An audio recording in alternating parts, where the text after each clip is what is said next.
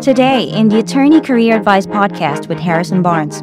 Not only are you evaluated on your work quality, but you're also evaluated on your ability to generate business. Really, what the law firms are most interested in for a partner level attorney is your business. You need to have limits and you need to have personal limit. Are there any particular stages in a lawyer's career that are associated with higher levels of depression and anxiety? That's a good question. I think that it's almost self-selective. So for the most part, people that can't stand a lot of the stuff when they're younger in their career, it's very common for people to go to law school and never practice because they just get a sense of what it's like. And a lot of times when they say they don't want that life, what they're saying is they don't want that lack of connection. So people will bail out during law school. I had a funny thing happen in my section one year in the first year of law school where this guy was, 3 months in or a couple months in, I don't know what it was. And the professor said something like, the head of our section, he said, if you guys aren't happy here and doing this kind of work and you don't think you're going to be happy, now's the time to leave. And the guy closed his books, walked out of the classroom and was never seen again. And I knew him. It was pretty funny. But so people leave at all different times. I think as an associate, I think that this depression and anxiety is probably more common than it is and maybe older attorneys that have self-selected in as opposed to out. Being a partner is very stressful too, because not only are you evaluated on your work quality, but you're also evaluated on your ability to generate business and enough business and collect enough money and all that sort of thing. That can be a real difficult thing for a lot of people because you're putting yourself in a bad position there. That it just depends on the person. But I would say that a lot of people where their personality doesn't jive with that, they self-select out. And if it doesn't, then you get what you have and may not be as happy as you'd like. Okay, so this next question is, are there any systematic changes that can be implemented within the legal profession to better support the mental health of lawyers? I don't know. I think that things are changing on their own. Because if you look at this whole kind of thing that's developed over the past several years of law firms and companies and being more and more woke, meaning supporting different types of people, supporting people of different backgrounds, supporting people different with their psychologies and trying to make people feel inclusive, of emphasizing aspects of work that were often punished. I think society doing it on its own. Obviously, some things that are very conservative will become less conservative. Some things that are very woke will probably become less woke, but there's some sort of balance that's happening in society as it is. And you have countries the UK is very similar, but certainly in other countries of the world, things are not the same as they are in the US and with socialism and things. And so I think the things seem to be moving in that direction. So I think things will change in response to society's demand. What society supports and values can change. But the big thing is, from a business standpoint, law firms really don't have a ton of incentive to change because this psychology of an attorney is actually necessary to provide good service and to clients. And the psychology of the business side of the largest law firms requires things like lots of hours and a process of eliminating people that don't fit in with that psychology. That's just there. And I don't know how you can change that. You can put less hours in. You can give people paternity leave and more maternity leave and time off. You can do all sorts of things. You can have part-time partner track positions and there's just a lot to it that you can do. And law firms are doing it. And even some major law firms have been allowing people to self-select the number of hours they'll work and then still putting them on partnership track. There are systematic changes happening that I think that are working for a lot of firms. The firms with a non-attribution model for who brings in and gets credit for clients generally have better cultures with less depression and anxiety among attorneys. Interesting. Maybe that's a good point. A lot of firms have an attribution model where anyone who's ever known the client or met with a client or talked to the client, the potential client, gets attribution credit. So you could theoretically have talked to someone 10 or 15 years ago, and then someone else brings that client in, and the person that talked to them 10 or 15 years ago or had a relationship with them gets credit. So a lot of firms operate that way. There's what's called the lockstep method of compensation that was very common in UK firms. It does exist in some large US firms right now, but certainly not as many as you would think. And that particular model basically says that the longer you practice law, the more your salary increases. So the longer you're a partner, junior partners receive one salary, senior partners receive another. But if a junior partner brings in work, they don't necessarily get credit for it. That helps the firm. And so everybody cooperates. Does that create more happiness and less vulnerability? I think it may. And I don't know. I don't have anything that proves that. But the reason that can be helpful to the firm is and to people in it is because they don't feel the same stress as partners to compete with each other, and they can share information. And so that does break down some of that vulnerability and makes people feel that once they become a partner, they're not going to lose their job for not having business, which happens. It's very common in major firms that when somebody becomes a partner, they don't bring in business. They often make the non-equity partner first. They either always stay a non-equity partner, they are made counsel, or they eventually are given a little runway to get business. And if they don't, they lose their job. And that can be scary. That's a form of not being vulnerable, whereas you would have with a non-attribution model, you would probably have better cultures and less depression. Another thing that I bring up a lot on these meetings, and I just want to bring it up again, is attorneys that join firms in smaller markets where there's not a lot of attorneys, and even to some extent, when I say smaller markets, I don't know, market with 25,000, 50,000 people, but attorneys that join these sorts of firms are often have a lot more career stability at those firms. I was talking to an attorney in a market of South Carolina not too long ago, and which wasn't a huge legal market. And this attorney was telling me that they all went out to their kids all worked in the same or were in the same sports leagues and things. And they all went to this, they all had the same club that they went to, and they socialized. There wasn't a lot of attrition in the firm. And also the attorneys there were, I don't know, that they tended, their wives socialized and all that sort of stuff. So I think that can be a real important point just to consider in terms of how that stuff works in a lot of smaller markets. And what I've noticed is if you join a firm in a smaller market and you often are there your entire career, the reason I think is because there's not a lot of options for you to move. The firms in the market all know each other and work together on a consistent basis, so they don't want to steal people from each other. They're more cooperative. And then there's a real pressure to make things work to keep the attorney there, to provide support for them where there might not be in other firms that don't have as many attorneys to choose from, or where they're just a group and they're all together. So you have more of the tribal aspect that I talked about earlier, where that may not exist in a lot of larger markets. So it's not just the larger firms, it's also the larger markets where that happens. Do you want to grow your legal career? A lateral move might be the right choice to get you on track for your career goals. Working with a legal placement firm like BCG Attorney Search can open doors for you and help you live the life you dream of. If you're looking for a new legal job, send us your resume so we can help. Visit www.bcgsearch.com and click on Submit Resume to be paired with one of our legal placement professionals who will work tirelessly on your behalf to get you your dream legal job. Submit your resume to www.bcgsearch.com to get started today. Okay. This is another good question. Have you observed any differences in rates of depression and anxiety between lawyers working in different areas of the law? For example, litigation, corporate law, and family law. Yes, I think that's actually probably a good question. I think that a lot of this anxiety, a lot of it is in litigation or litigation-related disciplines. The reason for that is an attorney that's doing litigation has all these people trying to watch what to screw up. So if you're an attorney in a law firm, say you're an associate, your boss is going to be an associate more senior than you, then it's also going to be, and it could be several of them.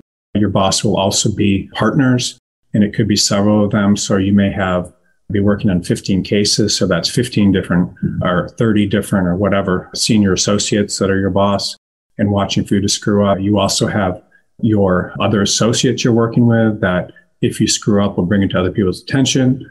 You also have the partners that are watching you, waiting for you to screw up. And then you have the court that's willing to point out the things you've done wrong if you screw up. Then you have the client who's willing to get on you if you screw up. So that's a lot of people. Think about that. That's a lot of people waiting for you to screw up. And that's very stressful. Now, that certainly exists in other practice areas. It could exist in corporate law where you have the same sort of thing, but not the court, but you also have the client. It can also exist in family law. One of the things that's interesting about family law is that can be tremendously stressful because you're really seeing the worst side of people. But at the same time, family law attorneys, a lot of what they do is connecting with their client, listening, taking counseling, and all that sort of thing. So that's actually a very nice aspect of it. And it may lead to fewer issues. I don't know. And then you have a lot of transactional practice areas, I think, that where you see less of that. Practice areas where I would say like ERISA and all these different practice areas that are more transactional in nature.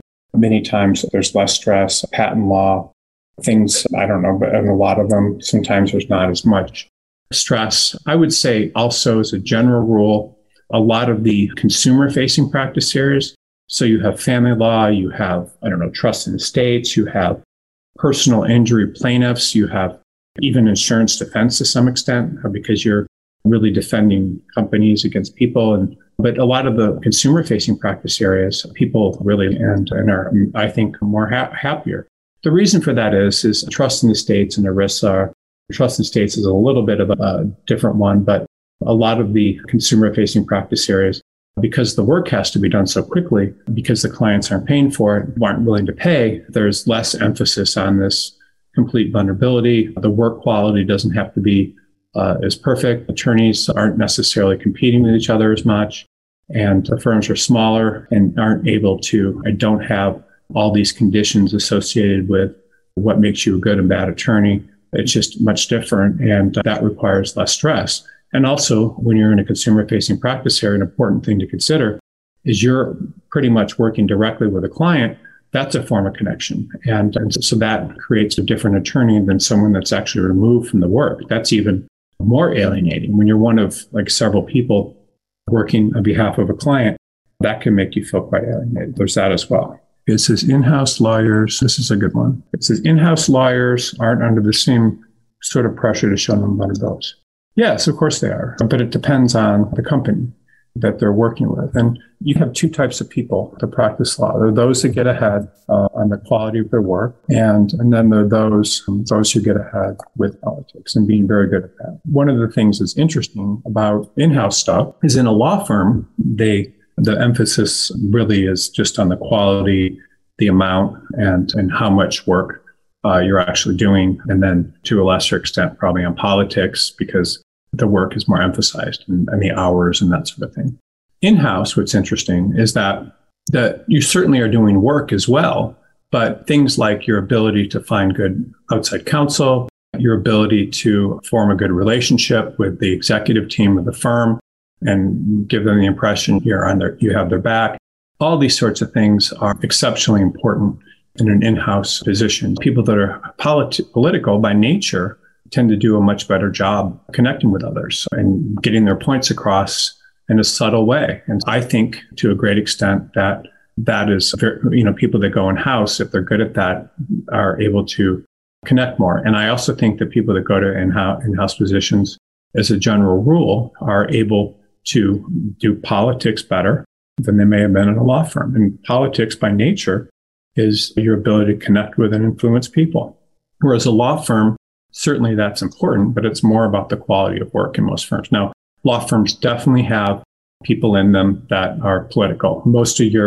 There's always going to be different executive committees and things inside of law firms. And in order to show their value, certain people will try to do that. And a lot of times the people that are doing that do not offer as much value to the firm in terms of the work, the quality, the clients, but they offer value in terms of their political ability to influence aspects of the firm and people in it. So in-house lawyers, of course, are under that. The difference between in-house lawyers and law firm lawyers is that what's expected at in-house jobs in terms of the quality of the work and in terms of the political ability is all over the map.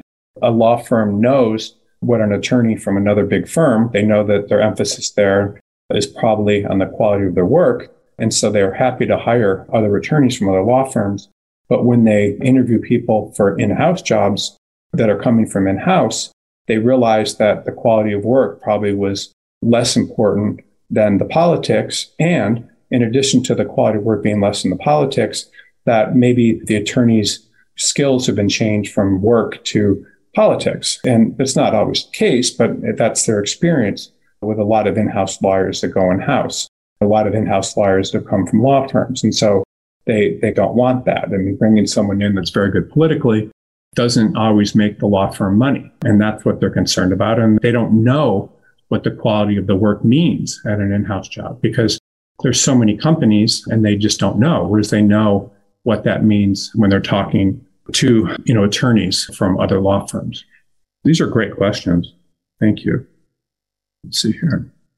This person says, thank you for this question. I have a genteel, kind, and nice personality, which has resulted from my overcoming countless major difficulties. I've always excelled academically as well. I've used this personality to develop millions of dollars in new business because I easily connect with other people. I've also had a very successful litigation results, and I always excelled academically. What is the best way to convey this to potential employers in a short video? The best way, really, you don't need to always talk about your having overcome countless major obstacles. You can if you overcome something that is not going to make people think you're too vulnerable. It could be growing up in a difficult situation or I don't know, but you can do that. The big thing is if you've generated millions of dollars in business and done very well from an academic standpoint, you should talk about your academics on your resume. And then in a short interview, really what the law firms are most interested in for a partner level attorney is your business. That's usually going to be the first question they ask or try to get to. And then they're going to be interested in your billing rate and whether it's the same as theirs or similar and go there. So that is really important. Going into an interview and just saying you connect with people is something that a lot of people without business talk about.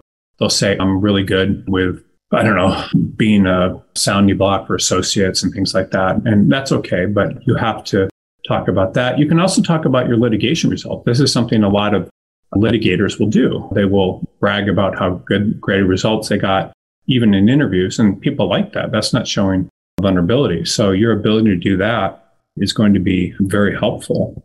Do you know the secrets to getting your dream legal job? We do. And one of the best things you can do is apply to jobs that fly under the radar. Applying to openings with very little competition means you stand a much higher chance of getting hired. But how do you find openings like that? For starters, you're not going to find them on major job boards because these jobs are usually only advertised on companies' websites and in small regional publications. That is why we created Law Crossing, the most comprehensive database of legal jobs in the world. We have a team of people constantly working to find every single legal job out there. Unlike other job boards, which only list jobs that companies pay to post, we include every legal job we can find in order to maximize your chances of finding a job. So, what are you waiting for? Head over to www.lawcrossing.com to find your dream legal job today. And yes, let me just see. Okay, what steps can a lawyer take? Let me just see here. What steps can individual lawyers take to prioritize their mental health and well-being while still maintaining a successful career? Great question. So the idea is you need to have limits and you need to have personal limits. But the first thing that I talked about a little in the webinar is you need to find outlets for connection outside of your job and take them very seriously. So you need to find outlets and take those outlets very seriously. And what I mean by that is that your ability to have rituals, meaning rituals with your family, rituals with friends, rituals with religion, if you do that, all sorts of rituals that are part of your life. And that are almost non-negotiable. Some people and law firms have a ritual that they're going to spend every Friday with their family, or every Saturday with their family. They don't work on Saturdays, or they have rituals where they take vacations every few months or things like that. So those rituals are very important. So if you have those rituals built in, you're often much better. Other things you can do. You can do your best to set limits at what's tolerable for you, of what is tolerable. So everything has its cost. And what I mean by everything has its cost is you may not want to work in a law firm, or you may want to work in a smaller law firm, or you may want to work in a different practice area, or you may want to work again in a different practice setting, or you might not want to practice at all. So you have to set things up in a way that works for you. And that's a very mature type of decision. Most people are operating on fear. And so a lot of people that don't leave, that are unhappy, are afraid of what else there is. And meaning they want to be able to support their family or support selves, student loans, what else? I don't know, obligations, which would be houses and obligations and all that sort of homes, etc. So all those things are things that many times people, they're driven out of fear. So you need to put yourself in a position where you realize that maybe what I fear, I shouldn't fear. That's one reason, by the way, where I talked about earlier today, and this is you creating these kind of lists, because what you'll find is most of the things you're actually afraid of are not threats, but you have to create a list of them over time, and then you tend to move less from the position of fear into something else. You said, are there any steps that law schools can take to better prepare law students for the potential mental health challenges they may face in their careers? So the problem, like I talked to you about University of Virginia, which has a great reputation of a place that emphasizes connection as part of its DNA, which I think is true. I believe it's true. But in terms of preparing law students for better mental health challenges, I think that the problem with law schools, and it's not anything wrong with them, is they're evaluated on things like bar passage rate, or how much income the average attorney makes when they come out, which means going to big firms. And then they tend to hire people that a lot of times have the most prestigious backgrounds, may have worked at big firms, meaning they're very lawyer-like. The way kind of law schools work is as they should work based on what's emphasized, but they are moving away from that. You have things like Yale Law School, which was the first to stop reporting things to U.S. News and World Report. And then, I don't know, most of the top 10 law schools other than Chicago and Virginia followed suit. And that's a way of saying, hey, we're interested in people that aren't necessarily going to fit into this mold of being the best students and having the high LSAT scores. We want to develop a class that's more diverse, that has people with different strengths and personalities than you may find in your typical lawyer. And therefore, we're going to create a different brand of lawyer that's not the same. So that's what's already happening. That's when you hear that's actually law schools rebelling against being expected to do and create a certain type of attorney, which is very interesting, because if they all do it, then things like the bar passage rate will change across the board. Things will happen that people will go into different careers, which will affect the average starting salaries. And a lot of this stuff, will happen based on the decisions the law firms make. And this is a question, I'm not sure if I answered this already. Let me just double check. How can law firms and legal organizations create a supportive and healthy environment to mitigate the risk of depression, anxiety among lawyers? So it would just be alternative work arrangements. I think, did I talk about it? Let me just see here. I want to make sure this looks like something I may have answered. Okay, no, I didn't. Okay. So it's things like alternative work arrangements. It's allowing people to become partners with lower billable hours. It's things along those lines will help. And a lot of law firms are doing that. I was reading an article about, I believe, Nixon Peabody, and I don't know where it was, but it was in a legal publication, and they had almost an associate revolt. And I don't know if it was regarding working at home or hours or something, and I don't know if it was a revolt, but the attorneys there were saying, they interviewed a partner and they were saying, this is what people require now. So I think that these sort of alternative arrangements are important. I think it makes firms more competitive to the extent that they have happier lawyers and less turnover. That can help.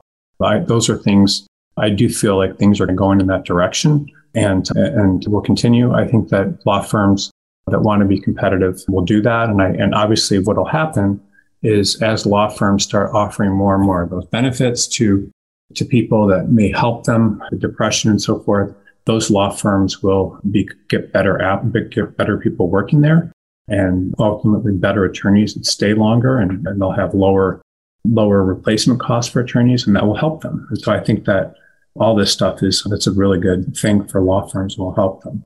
Okay, I think those are all the questions. Let me just see here. There's one question here that I'll answer that doesn't repeat the other ones. I think I've answered all the new questions. This question is, are there any unique challenges that new lawyers face?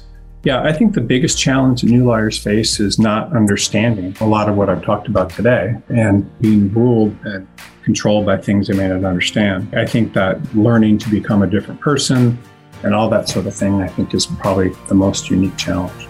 Okay, thank you. I appreciate everyone being on this webinar today. I think it's very important. And I'm going to try to do a resume workshop either next week or the week after that, which is always a lot of fun. And so we will send out to everyone who's on this webinar today requests for your resume and everything very shortly. So thank you. That's all the time we have for this edition of the show. If you are an attorney looking for a change, head on to bcgsearch.com.